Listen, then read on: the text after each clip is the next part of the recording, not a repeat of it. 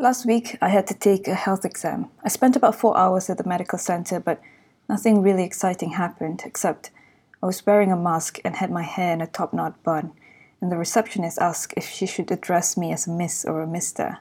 I was slightly taken aback. Miss, please, I said. I wasn't offended, but I thought it was a little too unconventionally progressive for Malaysia. Then the nurse had trouble drawing my blood. It took a while and I had to hold in my pee for too long, that I had to go before I was asked to pee in the cup, so I had to wait until the end of all the other tests to try to pee in the cup, which I did successfully, although I was quite close to having to empty my bladder again before the nurses called me for a pee. I had my physical tests done for practically everything: HIV, syphilis, hepatitis, TB, psychological disorders. I was concerned about my resting heart rate, which is normally above 90, but I managed to get it to as low as a 76 or 78. Maybe it was from the drawing of the blood. I hope my friend Dr. Guna is happy with that.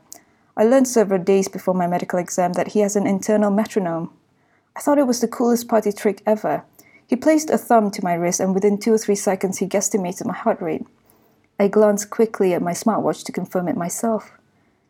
Decades practicing as a clinician, I'm sure, comes with many other fine skills, but this one was particularly impressive.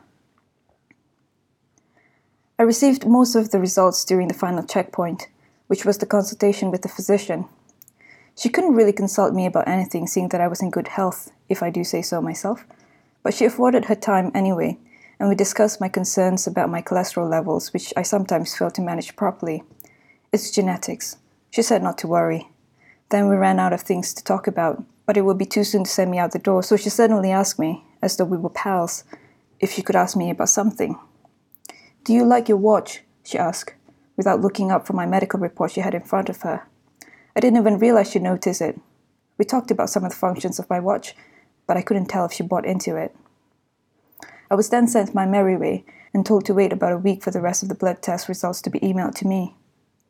There shouldn't be a problem, they said, as a nurse cut off my pink hospital wristband. I was worried that I had to walk out with it on, since the color code is the same as the COVID-19 quarantine tag.